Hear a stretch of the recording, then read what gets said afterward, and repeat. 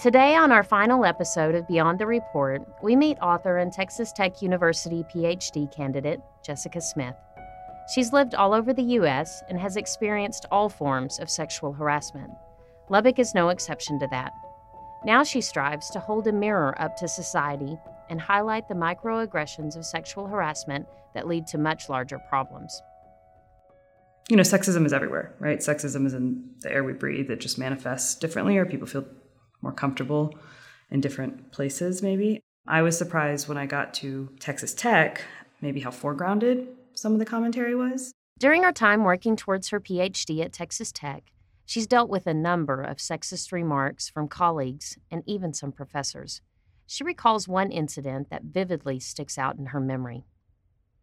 I wanted to start a graduate-run reading series, and I went to the dean and asked for money, and I prepared what I thought was a very professional proposal and clearly laid out what I wanted. And when I was granted this money, more than one male PhD student and one professor as well made comments to me about, what did you wear to meet the dean, who's also a man? You got to teach me your tricks, what kind of mascara you wear, things like that they thought were funny. 3 or 4 years prior, I probably would have kind of laughed along with them as a way to be part of the club that they were the presidents of. According to a new survey, 81% of women have experienced sexual harassment. This new survey defines sexual harassment in much broader terms. It incorporates behaviors like cyber harassment and even catcalling. With catcalling, I'm not really sure how to explain to someone who doesn't understand why it's damaging. I like to run. Lubbock is a lot more sparse. When I lived in a dense city, you can just pop into a store, grab someone's forearm if something happens to you.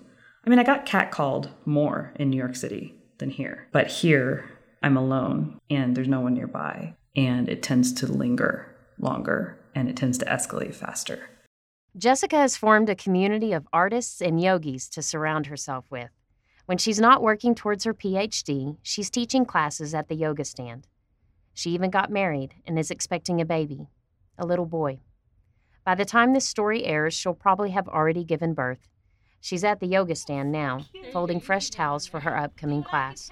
The owner's tiny chihuahua jumps into the hot piles for warmth. Makes me more excited to have a child. I got him. I'll take him out front, yeah. I write a lot about power dynamics between men and women and about intimate partner violence. A lot of the inspiration comes from personal experience. Right before coming to Tech, she had just left an abusive relationship. He was a fellow writer, which helped build the false narrative of their love story. That eventually came crashing down when she faced the reality of what she was living with. When I did come out of it and I was in therapy and I started doing a lot of research to kind of try and figure out how this had happened to me, I think in doing that research, it helped me to realize that there is a nexus between what we're talking about every day, sexual harassment, microaggressions, and things like domestic violence, intimate partner violence, sex trafficking, right? I think Clairvaux Watkins said, you have to do the little things. You have to see someone as inhuman before you can take those next, more violent steps. And so I just saw the ways that, he and I had both been bred by the culture in some ways. Watch Jessica's full story in all episodes of Beyond the Report at beyondthereportlbk.com. Thanks so much for listening. I'm Ashley Cox. This season of Beyond the Report brought to you by Texas Tech Physicians Department of Obstetrics and Gynecology.